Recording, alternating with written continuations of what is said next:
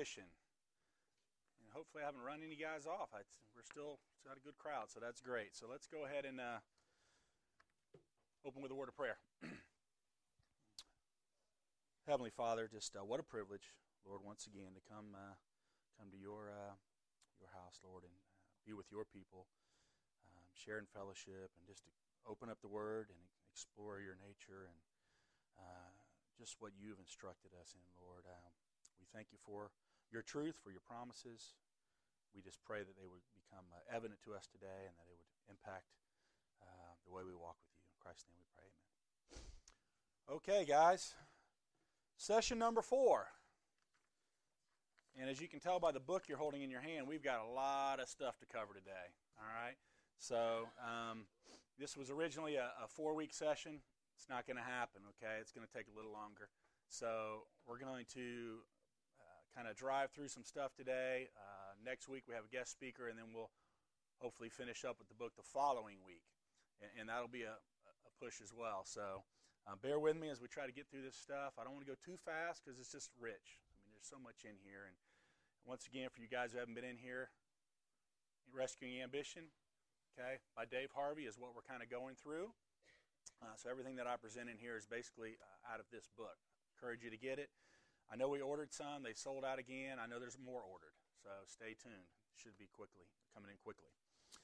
Okay, well, last week we basically talked about Ambition's agenda, Ambition's confidence, and spent a lot of time talking about battling unbelief, and really dove pretty into the deep end with faith, what faith is and what it's not.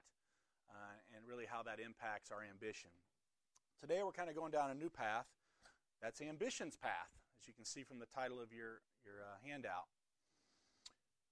We're going to start out with a little kind of a true story that Harvey presents. He describes this situation in which he really asks the question, what do you think would happen if we took a Grammy award-winning, world-renowned master violinist, okay, one of the best in the world, playing a $3.5 million Stradivarius, okay, playing the most difficult compositions ever arranged, all right? He did it for 40 minutes in a busy metro station in Washington, D.C., okay? What do you think would happen? And we're talking the best of the best violinist, the best violin, the best music, everything, 40 minutes, okay? Well, they actually did this. Okay, the Washington Post did a little kind of a feature on this. And this guy named Joshua Bell was this violinist. Now, there's one catch. He didn't dress up in a tuxedo, and there wasn't some grand stage for him. He put blue jeans and a ball cap on, went and sat in that busy metro station, and did his thing.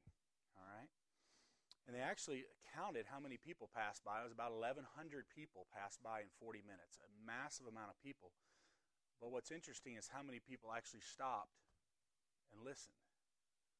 Okay? And the grand total was 7. 7 people out of 1,100 stopped to see what is arguably the best violin player in the world playing incredible music. Only 7. Okay? And what they coin this as is really a test of people's perceptions and their priorities, right? They don't perceive him as being some world-renowned violinist. He's in blue jeans and a cap. He's in a metro station, right? I mean, they're throwing quarters down at him, whatever. The perception is all off there. And, of course, their priority is something else. They're going somewhere. They need to be somewhere. So it's really a test of people's perceptions of priorities. And it's also a real test of Bell's humility. I mean, you're taking this guy who's used to playing for packed houses at, $500 a ticket type thing, right? And he's playing in a metro station and no one's stopping to listen. So it really tests his humility.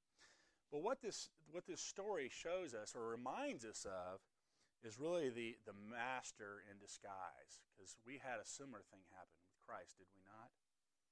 Okay, it reminds us of the ultimate test in perception and priority, which is, as we can find in John 1:14. The Word became flesh and dwelt among us. Okay? And we didn't know it at first, right? I mean, he was right here. Okay? And then it also reminds us the ultimate test of humility. All right? Philippians 2, 3 through 8. Okay? Why don't we turn there real quick? Because we're going to spend a lot of times in Philippians, so we might as well get there.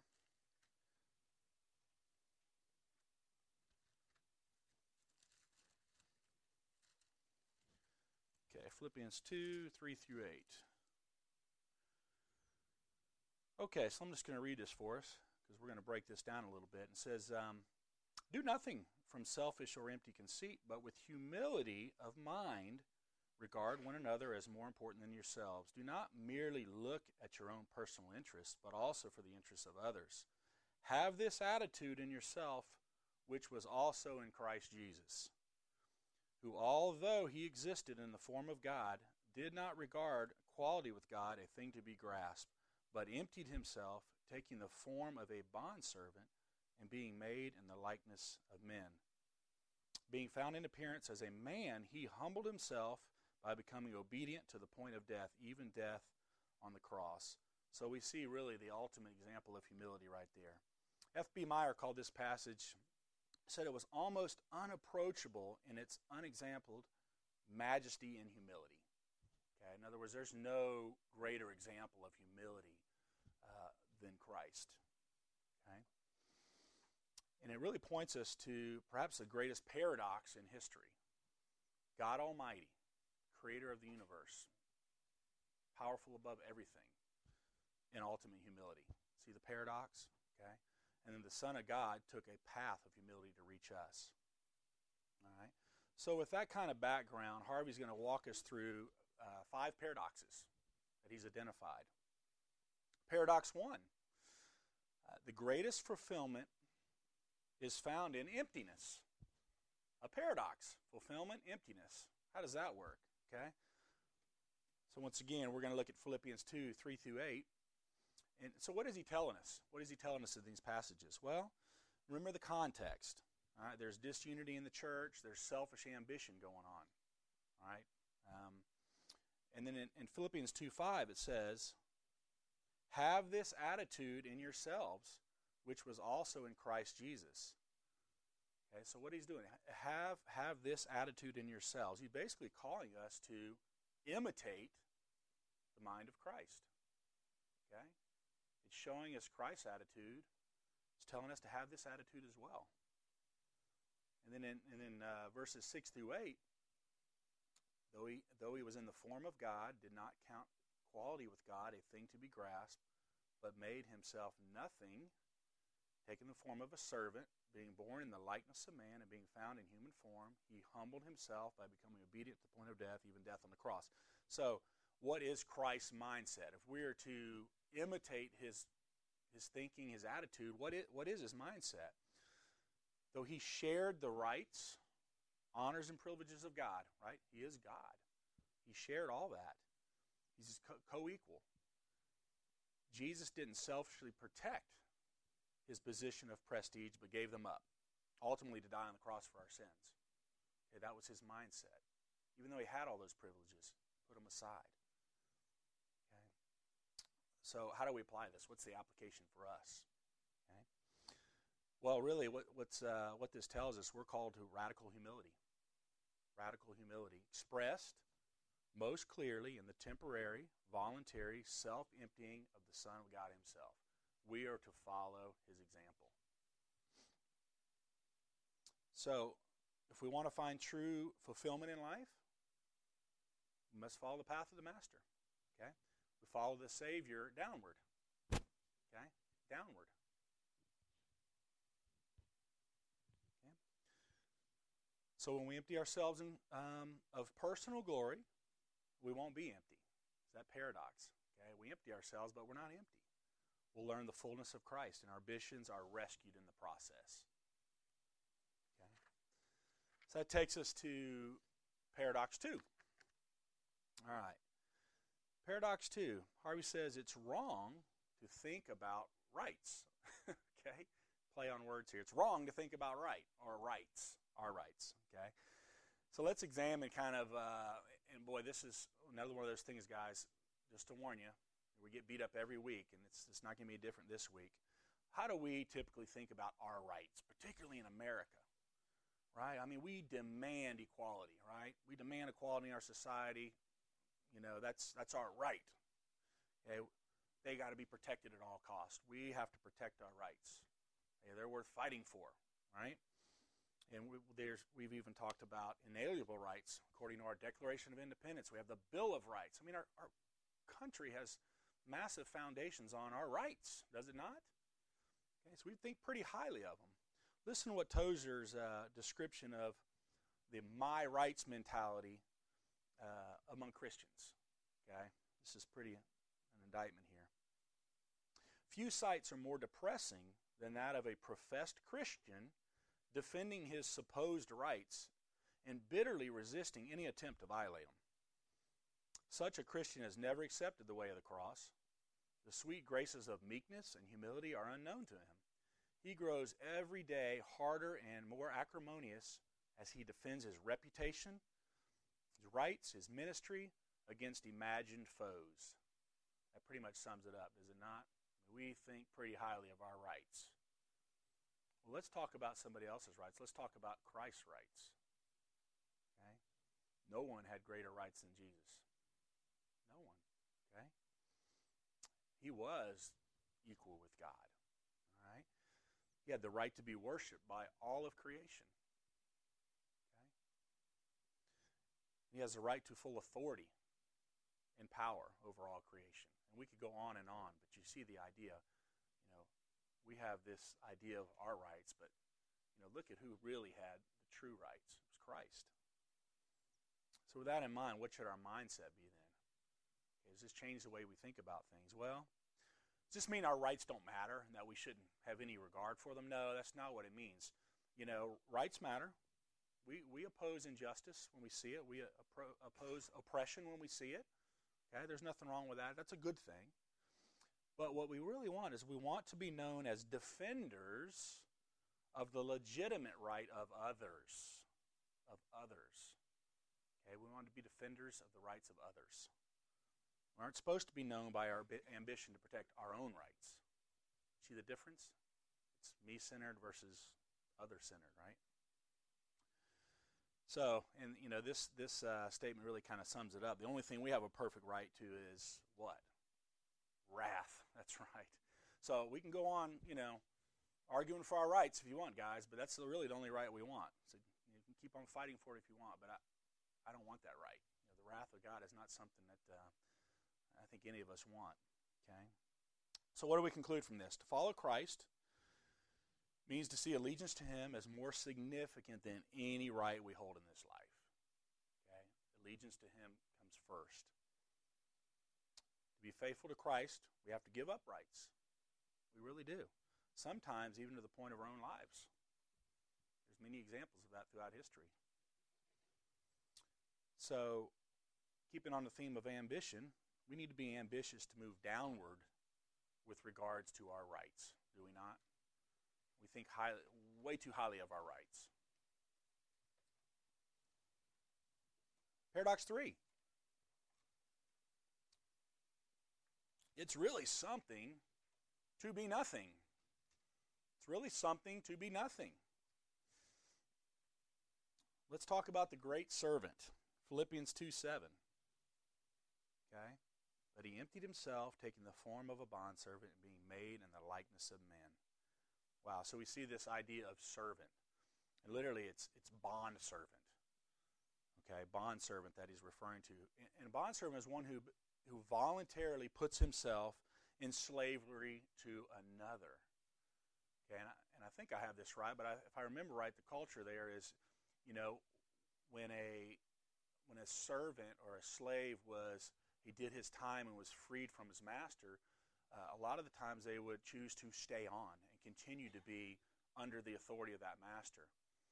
And I think tradition says that they would literally take them to their doorpost and nail something through their ear to the doorpost as a sign that they are the bondservant. I mean, so it's an interesting picture how they're actually pierced voluntarily to stay under the authority and be the slave of that master.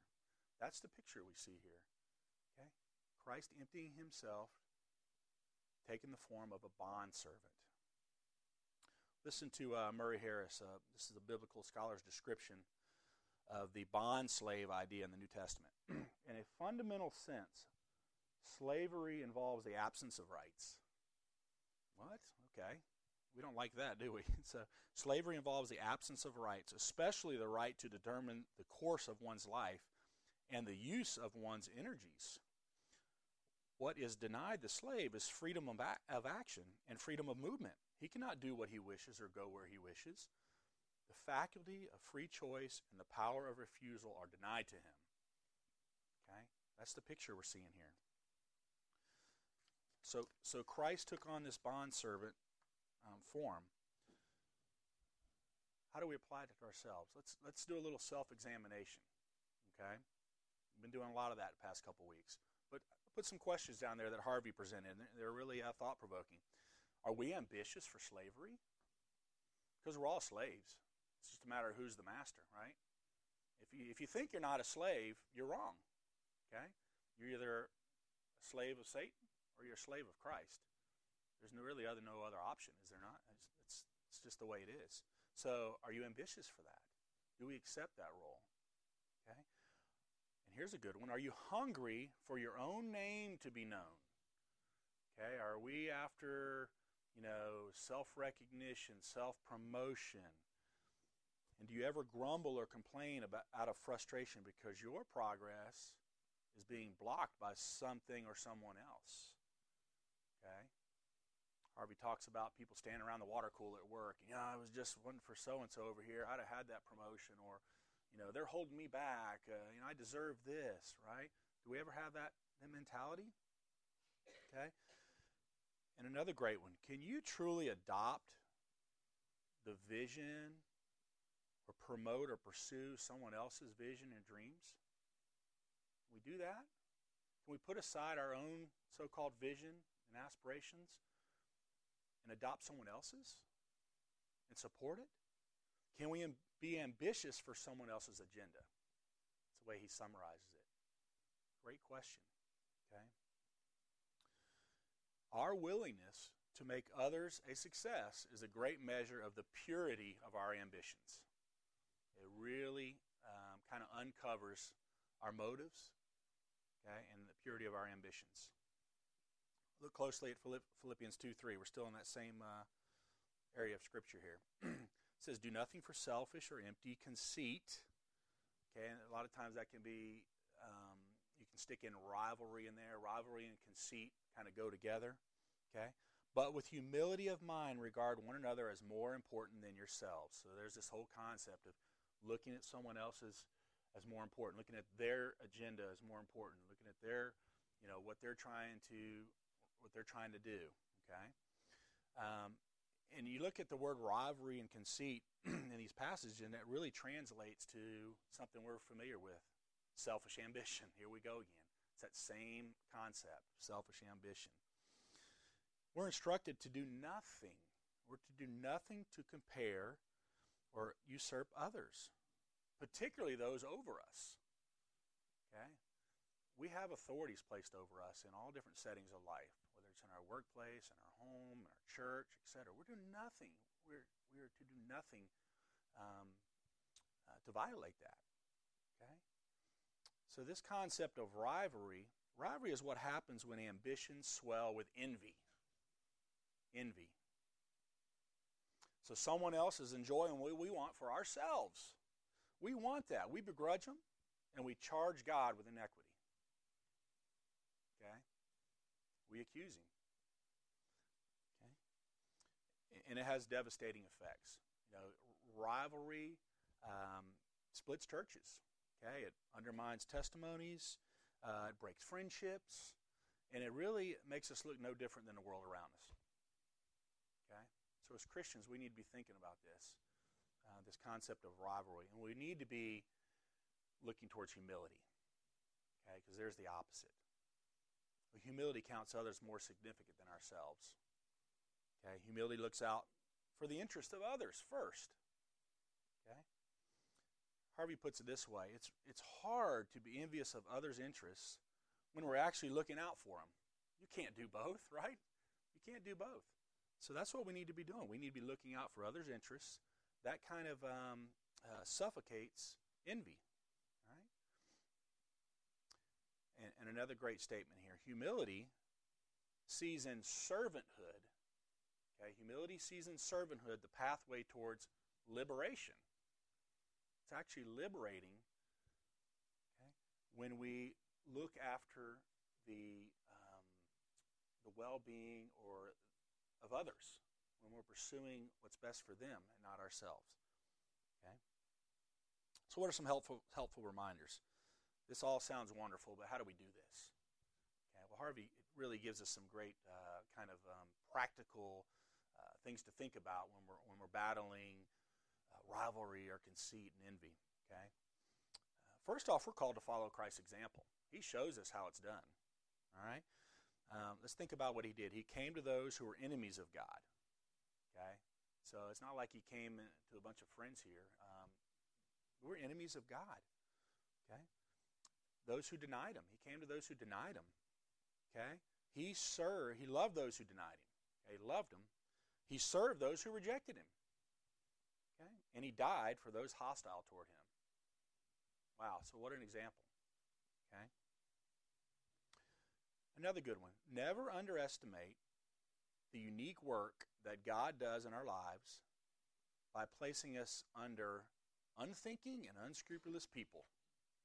You are there for a reason, right? So, we can have the attitude of, I don't know why God has put me in this situation, put me in this job with this supervisor, put me, I have to be around this person under the authority of this person. Well, God's in charge of all that, is he not? Okay, so we need to be thinking about possibly why we're there and what he's doing with our ambition. Okay, Proverbs 21:1. This is a great thing to remember. Okay, what's that say? Well, the king's heart is a stream of water in the hand of the Lord. He turns it wherever he will. Okay, you can certainly apply that to others besides just kings. You can apply that to people that are in high authority, maybe over us. Okay, the Lord's going to do with them what he wants to do. Okay, so we're called to understand that we've been placed in that position, and we're to be obedient. We're to be have that servant mentality because we don't know what he's doing. All right.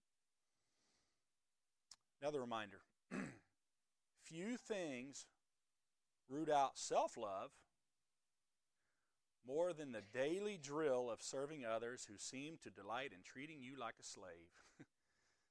Okay, that really kind of uncovers some stuff, does it not? Great advice.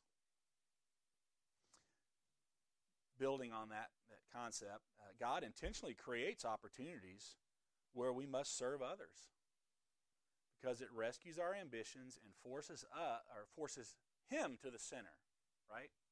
Forces him to the center. And lastly here, well, not lastly, but living for the success of others, not our own, but for others, is a wonderful gospel aroma that pleases God. Love the way he puts that. It's a pleasing aroma to God when we serve others. Matthew 23, verses 11 through 12, what's it tell us? It says, but the greatest among you shall be your servant, right? Whoever exalts himself shall be humbled. And whoever humbles himself shall be exalted. That's the perfect picture of what we're talking about here.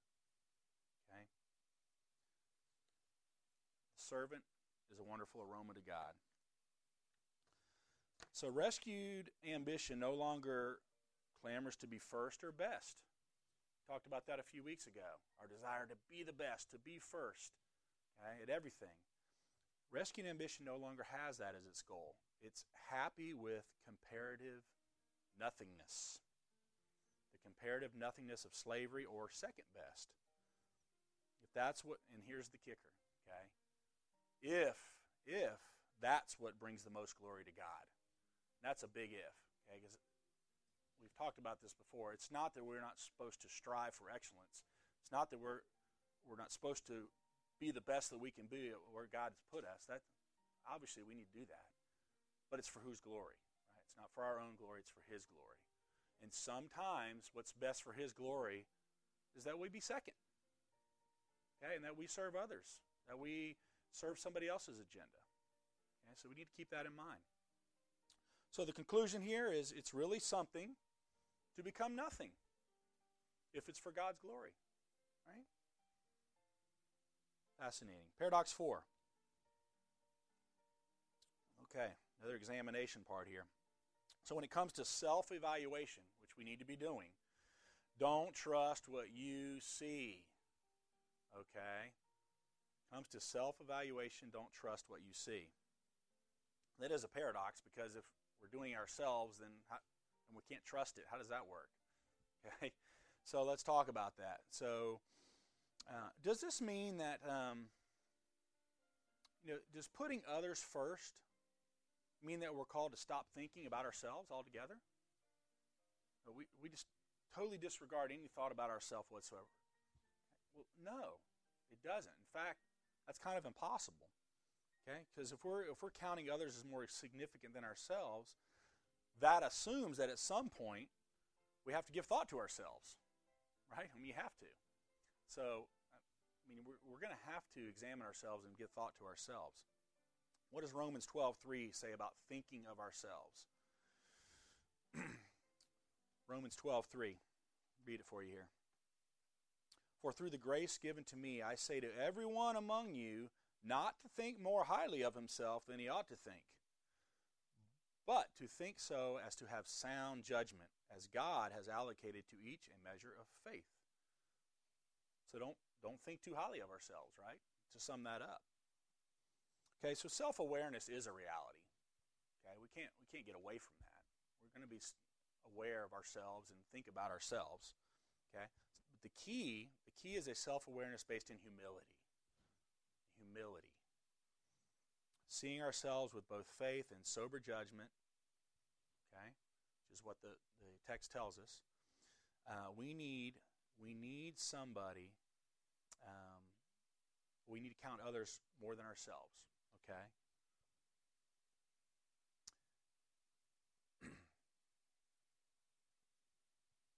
Forming a humble self-perception. How do we do that? How do we do that? Well, we need the eyes and words of others to help us form a humble self-perception. We need help. All right, we'll kind of walk that out for you a little bit. I guess a good example is, when we look in the mirror, what do we see? If we're self-examining ourselves, we walk up and we look in the mirror. What do we see? We see the whole person. We see the backside, the side, what's inside. We see just the front, maybe even from only the waist up, depending on the size of the mirror. Okay, so when we look in the mirror, we have a somewhat limited view of what's reality. All right, and quite frankly, we're poor at self-arithmetic. Okay, when we're counting others and ourselves, we always count ourselves more. That's just human nature. I mean, we're hardwired that way, unfortunately. Okay, we're really bad at self-arithmetic. So when we look in the mirror, we see only the front. We need somebody to come in and look at all the different angles. We need others to help us with that. So God has designed us so that we need each other to get a complete picture of who we are. Okay? Humility looks for mirrors. That's part of being humble, is looking for mirrors. The humble seek the input of others with the right motive, of course. Okay? We need others to examine us. We need honest assessment of where we're at. All right? Let's talk about mirrors a little bit. Harvey points out some really good benefits of mirrors. All right? Mirrors help with motives. Okay? Another convicting part here. So we need help looking at our motives and examining our motives. It's really easy to hide selfish motivations in service to others. Is it not? We can be serving in the church to an infinite degree, but have underlying self motives there.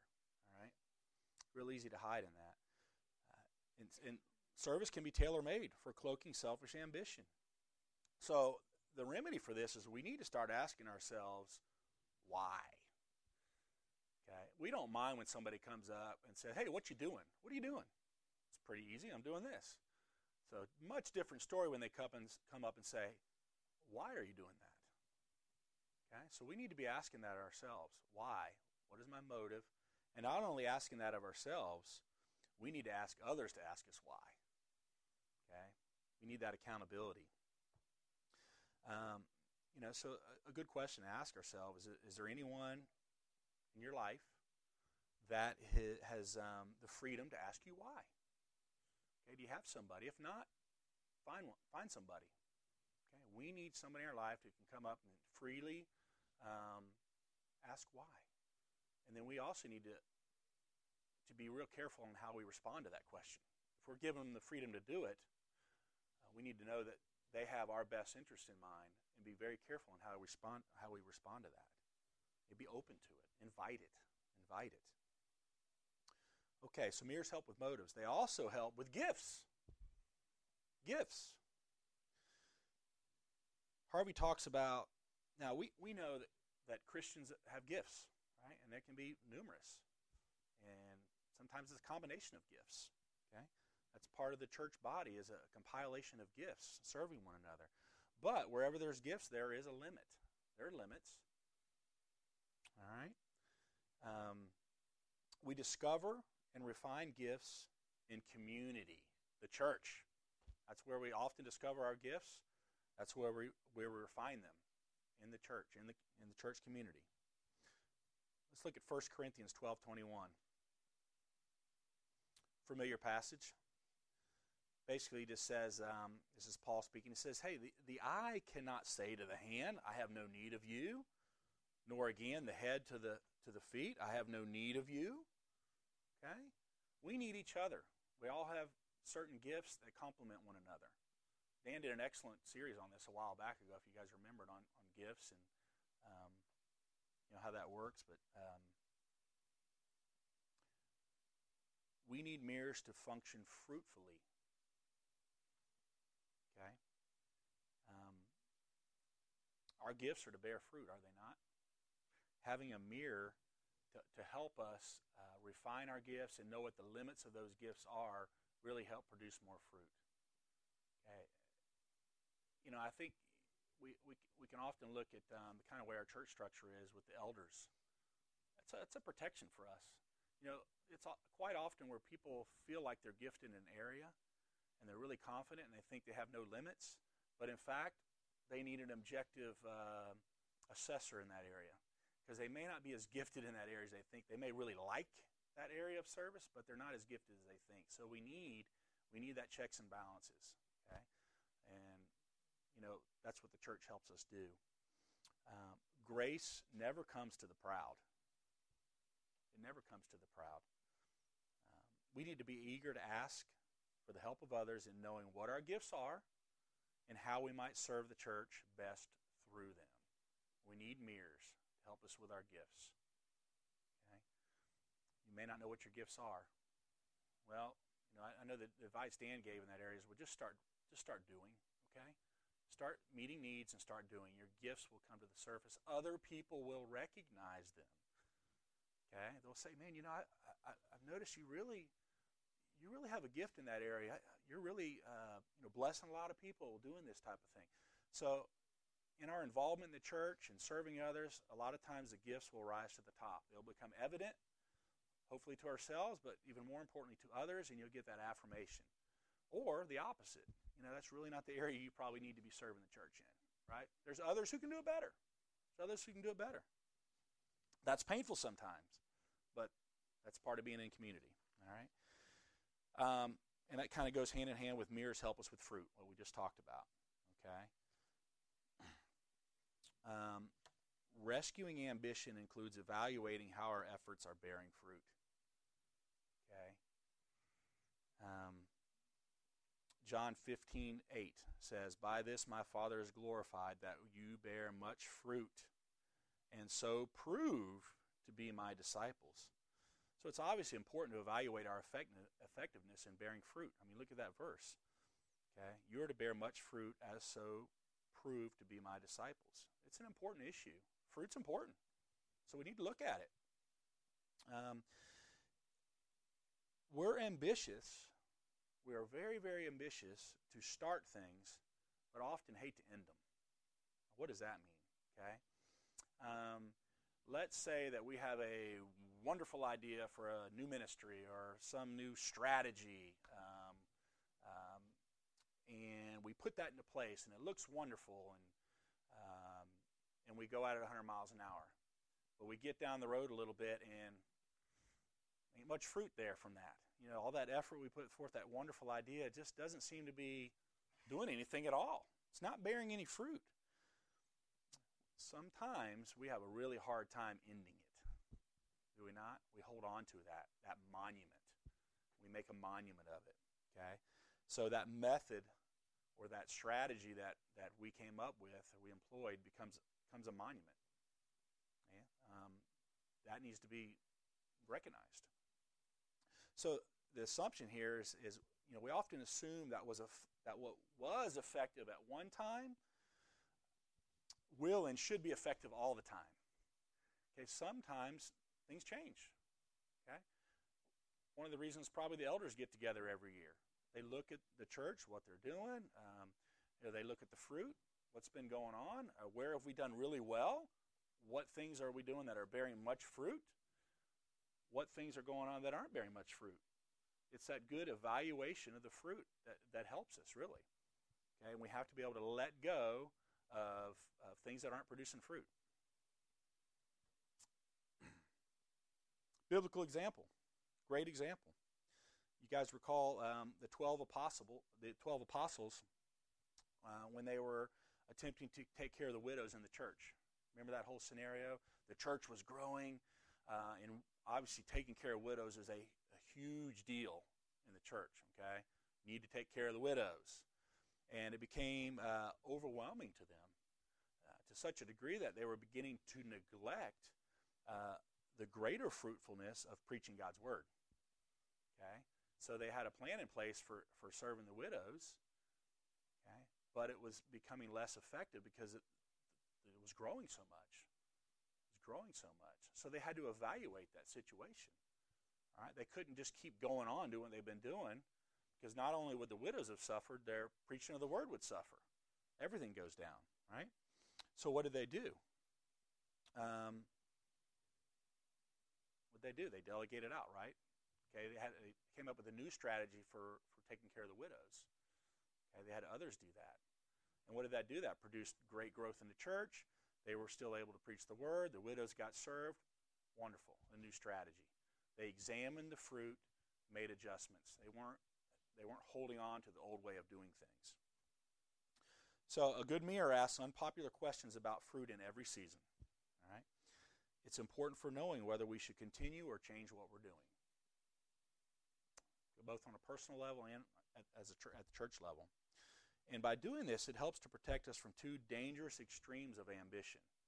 Okay, we have that one extreme where we're building monuments to our abilities that we just talked about a minute ago, where we get stuck onto something, we started something, and we just hold on to it. That's our monument. Okay, and then you have the other danger of just flaming out in wasted energy. We keep pressing forward, trying to make this work, and we burn out. Okay, so mirrors help avoiding those two dangerous extremes. So in summary, we need the mirrors to help us see our fruit, see our gift, and see our motives. Okay, and that's a crucial part in the rescue of our ambitions. Okay, Paradox 5. We've got to pick the pace up, guys. Okay, true humility promotes great ambition. True humility promotes great ambition. Once again, let's look at Christ. Christ's humility is displayed in his action. Okay? His humility is best displayed in his actions. Go back and look at Philippians 2, 7 through 8. What did he do? He made himself nothing. That's action, right? He took the form of a servant. That's his action. He humbled himself by becoming obedient. Action. So he demonstrates humility in his actions. Okay? Christ's humility didn't restrain his actions, did they? They didn't restrain him. It defined him. That's real important for us to understand. We mentioned this earlier. Listen, humility doesn't doesn't stifle ambition. It doesn't. It's very dangerous. It gives us a guideline. It puts rails on it. Okay? We're called to follow this example. In Titus 2:14 it says to be zealous for good works. I love that word zealous. Okay? We're not supposed to be sitting back passively, and we're supposed to be going after these things. When we become too humble to aspire, we've stopped being humble. That is true humility. True humility. Okay? Humility should never be an excuse for inactivity. All right? It's talking about dreams for God isn't pride. Okay? It's essential. It's essential. Listen to John Stott. This is great. It says, ambitions for self may be quite modest. Okay? Ambitions for self may be quite modest. Ambitions for God, however, if they are to be worthy, can never be modest. How can you have modest ambitions for God, right? There is something inherently inappropriate about cherishing small ambitions for God. How can we ever be content that He should acquire just a little more honor in the world? No, once we are clear that God is King, then we long to see Him crowned with the glory and honor and accorded His true place, which is the supreme place. We become ambitious for the spread of His kingdom and righteousness everywhere. You see that picture? Okay. To allow passivity is to cut out the very heart of humility. Love that by Harvey. Okay? Passivity cuts out the very heart of humility. Because remember, humility, what does humility produce? Okay? Humility is actually empowering. Okay? When we cut out the heart of humility, it leaves devoid of power and grace that God promises to the humble. Okay? He promises power and grace to the humble. Okay? So by not doing anything, you're basically saying there was no power in that. It was crippling. It wasn't empowering at all. It's a contradiction. Okay. Moving right along here. Next section, ambitions, contentment, the next chapter in Harvey's book. Now, originally I wasn't going to do this chapter. Brent spoke, 4 to 6 weeks on contentment. Great discussion on contentment. But I couldn't leave it out. All right, it was too good. So at the very least, I had to pull out some highlights of Harvey's chapter on ambitions, contentment, because we can't hear this enough. Maybe come at it from a different angle or two. So listen to Thomas Watson, the English Puritan.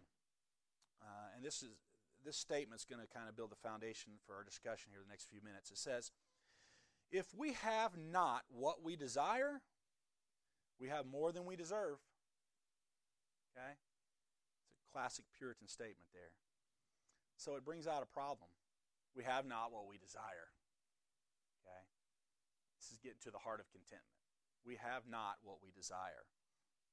That's our problem. So when God acts contrary to our will, okay, when He doesn't do what we want, disappointment. It's understandable. It's and it's okay to be disappointed when things don't turn out the way we want.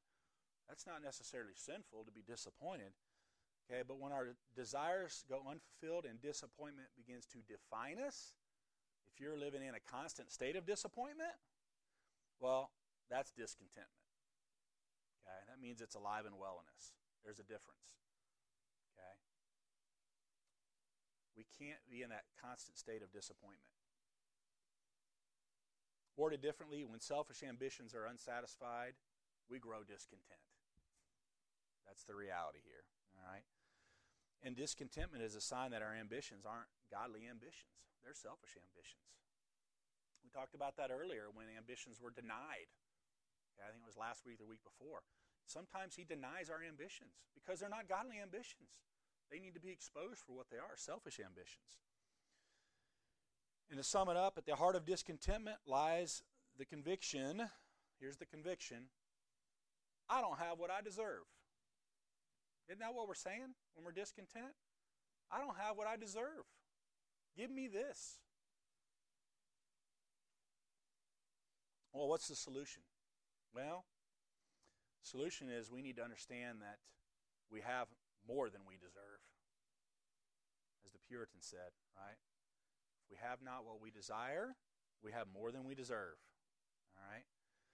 Contentment means being satisfied at peace with God's will in all situations. At peace in all situations. No better example of that than Paul, right? He lays that out in Philippians 4, 11 through 13. All right? And might as well turn there, okay? Philippians 4, 11 through 13 says, "Not that I speak from want, for I have learned to be content in whatever circumstances I am. I know how to get along with humble means, and I also know how to live in prosperity. In any and every circumstance, I have learned the secret of being filled and going hungry, both of having abundance and suffering need. I can do all things through him who strengthens me." Okay? All right, so one of the things we see here is there's this constant, what we labeled here, contentment's tension. Okay, there's this tension that we see in Philippians 3, 13 through 14. Okay, if we look at that, Philippians 3, 13 through 14, says here, "Brethren, I do not regard myself as having laid hold of it yet, but one thing I do, forgetting what lies behind and reaching forward to what lies ahead. I press onward toward the goal." Right? So you get this principle of we need to hunger for more. Press on towards the goal for the prize of the upward call of God in Christ Jesus. Move forward, press, right? So that's one side of the coin. But then you got this tension with Philippians 4:11. In whatever situation I am, be content. Be happy with where you are. How does that work? We're told to be happy where we're at, but then at the same time press forward. Okay, which is it? Well, it's both. It's both, right? Contentment is what happens when godly ambition triumphs over selfish ambition. Okay? Here's the secret to Paul's contentment. And it's a secret to our contentment as well. Since Paul's ambitions were not selfish, he could live with them unfulfilled. Okay? They're God's ambitions. They're not Paul's ambitions. Okay? If it's God-focused, it's not Paul-focused.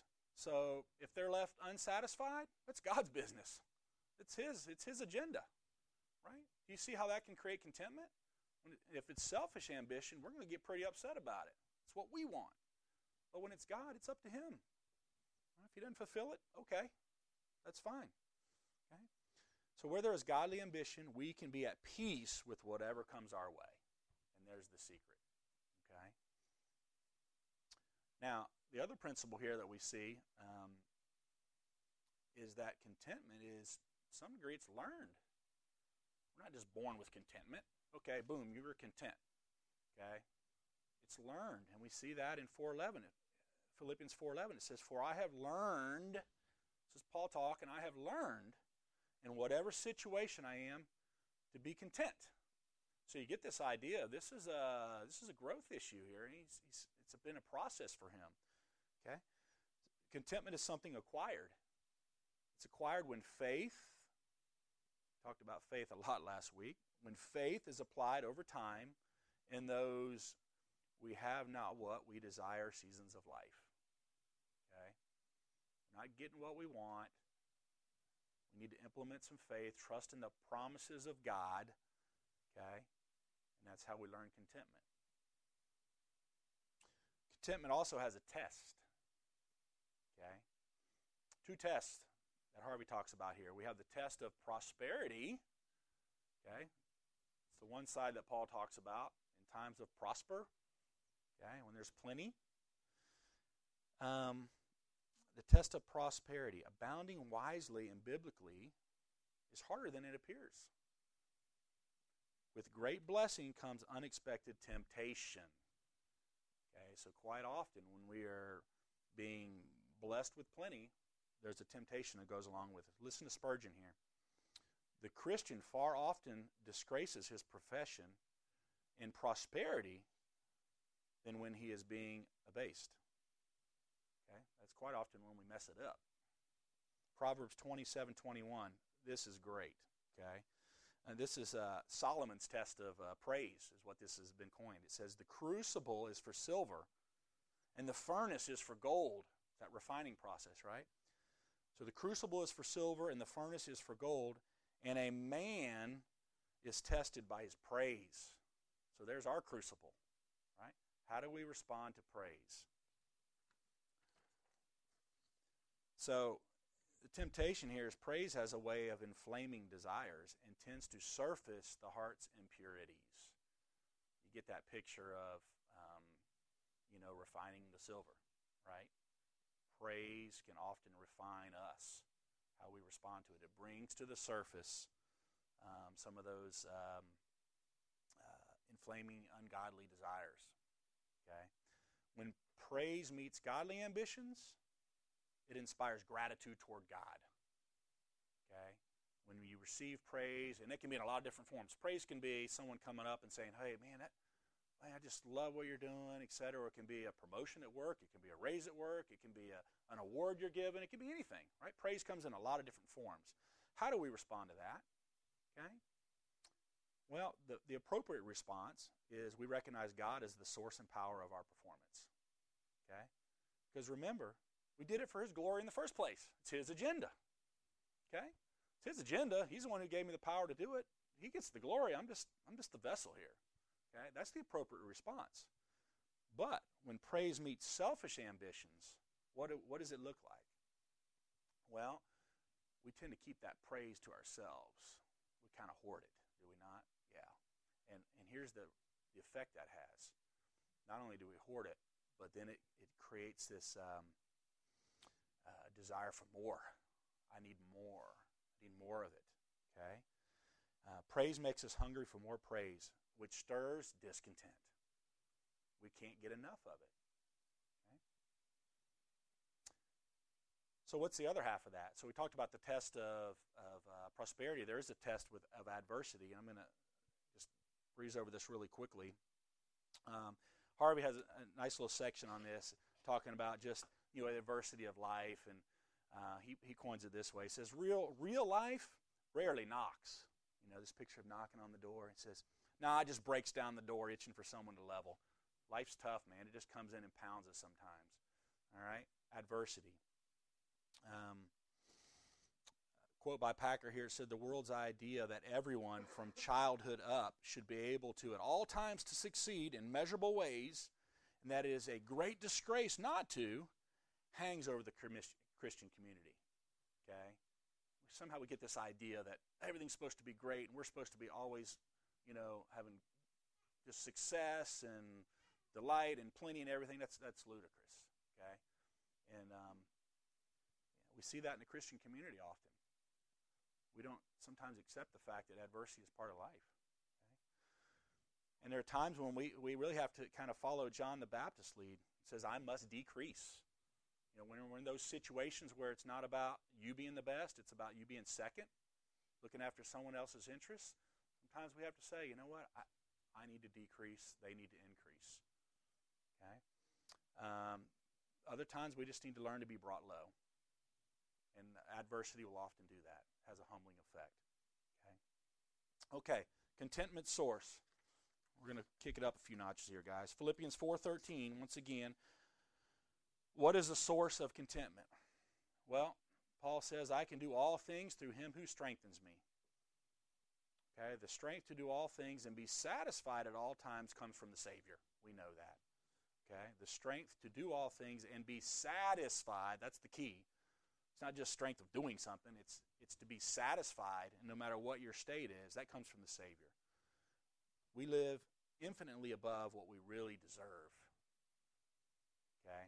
Here's the real source for contentment. To understand that we live infinitely above what we deserve. We like to say, or we talked about this a minute ago, I don't have what I deserve. That's the root of discontentment, is it not? You know what? You're absolutely right. You don't have what you deserve. And thank God for it, right? We don't have what we deserve. The gospel reminds us that regardless of our state, we live infinitely above what we really do deserve, which is the wrath of God. Okay? We don't want what we deserve.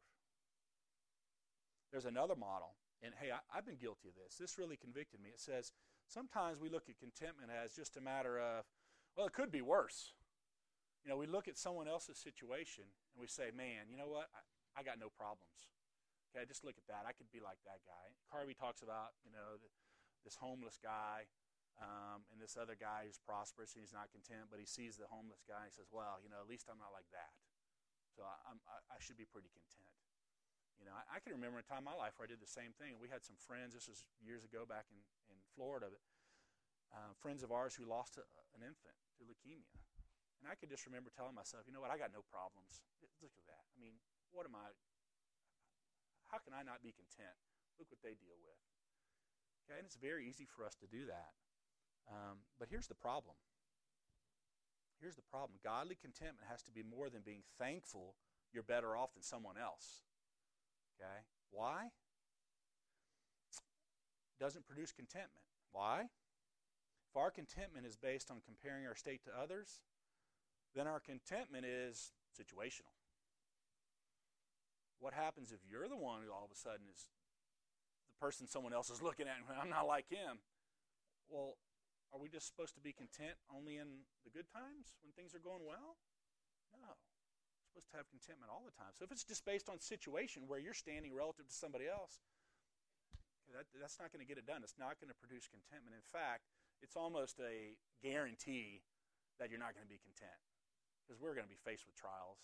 There are going to be times when we're brought low. We're in the valley, all right? So we can't have our contentment based on our position, where we're at. Okay? True contentment comes by comparing what we have to what our sins deserve. Now, there we go. Now there's something we can compare with. We need to remember our previous state. What is our previous state? Well, let's think about this. We were spiritually wretched. We were lost. We were miserable. We were broken and destitute before God. That was our state, was it not? We need to remember that. And we stood powerless to alter our circumstances. There's nothing we could do about it. Powerless. Worse still, we didn't even want it to be altered. We didn't want anything else. We liked it. Okay? And we were hostile toward help and to God. We didn't need any help. We were hostile towards it. Didn't want any part of it. And basically our life was hopeless. And our end was eternal torment. So that describes our previous state. And it's not a pretty picture. But then let's look at God's mercy. Okay? God came to us in the person of Christ. He completed that great transaction that we talked about. Paid for our sins, zeroed out our account, and then put a huge deposit in our account. Okay? Righteousness. Summarize it, we deserve hell and we got heaven. Okay? That's a pretty good deal for us. Okay? So, do you have all you desire? It's a great question. I don't. Okay? But we have more than we deserve. Think about that. All right? Okay, a couple key things. Contentment's daily practice. Remember that Paul said he learned to be content, so it's a process. No one's going to be perfect at it. Okay, take that into mind. We aren't hardwired for contentment. We have to be ambitious for it. We have to practice contentment daily. Okay, we can meditate on things above. Okay, and in those two verses there, Colossians 3:1-2 and Romans 12:2, it really gives you the sense that the battle is fought in our mind. Okay, it's fought in our mind. So we need to be meditating on things from above. We need to be memorizing Scripture. We need to remember that we have God's love. No matter what our situation, we have His love. We need to remember the gospel is the highest truth that we can ponder. If you're really in a bad spot, ponder on the gospel. Some of the things we just talked about. Man, that'll change your attitude in a hurry. It's got to. Okay? Practice gratitude. Thank God for the little things. We're probably pretty good about thanking Him for those big things in our life, our spouse, our children, our children's salvation. It's big things, right? But do we thank Him for the little things during the day? Make that a practice. It's amazing how that'll change your mindset. Thank Him for all the little things during the day, okay? However small they may seem. Move high by reaching low. God's career path for greatness is a descending one. Okay, we're to go down. We're to go low. Humility. Okay, Luke 14:11. For everyone who exalts himself will be humbled, and he who humbles himself will be exalted. Contentment comes as we satisfy the fierce ambition to move higher by reaching lower. We are filled as we choose to empty. Okay, it's that paradox again. So how do we do that? Well, confessing our sins and our weaknesses. Okay, being open to examination by others, getting mirrors. We talked about that, right? Staying focused on our need for grace. We need to ponder on those things. That's reaching low, staying humble. Close you, and you guys have this in front of you. I thought this was great. Set your sights beyond contentment. It's not just contentment. Okay, listen to Sinclair Ferguson. I love Sinclair Ferguson. He's incredible in how he words things. So Christian contentment is the direct fruit of having no higher ambition than to belong to the Lord and to be totally at His disposal in the place He appoints, at the time He chooses, with the provision He is pleased to make. What more could be truly desired? Could we truly desire? Great question. We are way out of time. Next session's in 2 weeks. What's coming up? Ambitious failure. Good stuff. Ambitious for the church. Ambitious risk. Probably my favorite chapter in the book. And then ambition paid forward. So we're going to be covering a lot of information. So let's close in prayer and we'll get to church. Father, just thank you so much for these principles that have been outlined today, Lord. We just thank you that your promises are true, Lord, and that we can find true contentment in service, ranking ourselves under others, Lord, putting others above ourselves. Thank you for pointing that out. We thank you for the example that you've given us in Paul and in Christ. And we just ask that it be on our hearts as we leave here today, as we go out and live in this world. In Christ's name we pray, amen. Okay, sorry to keep you all so late.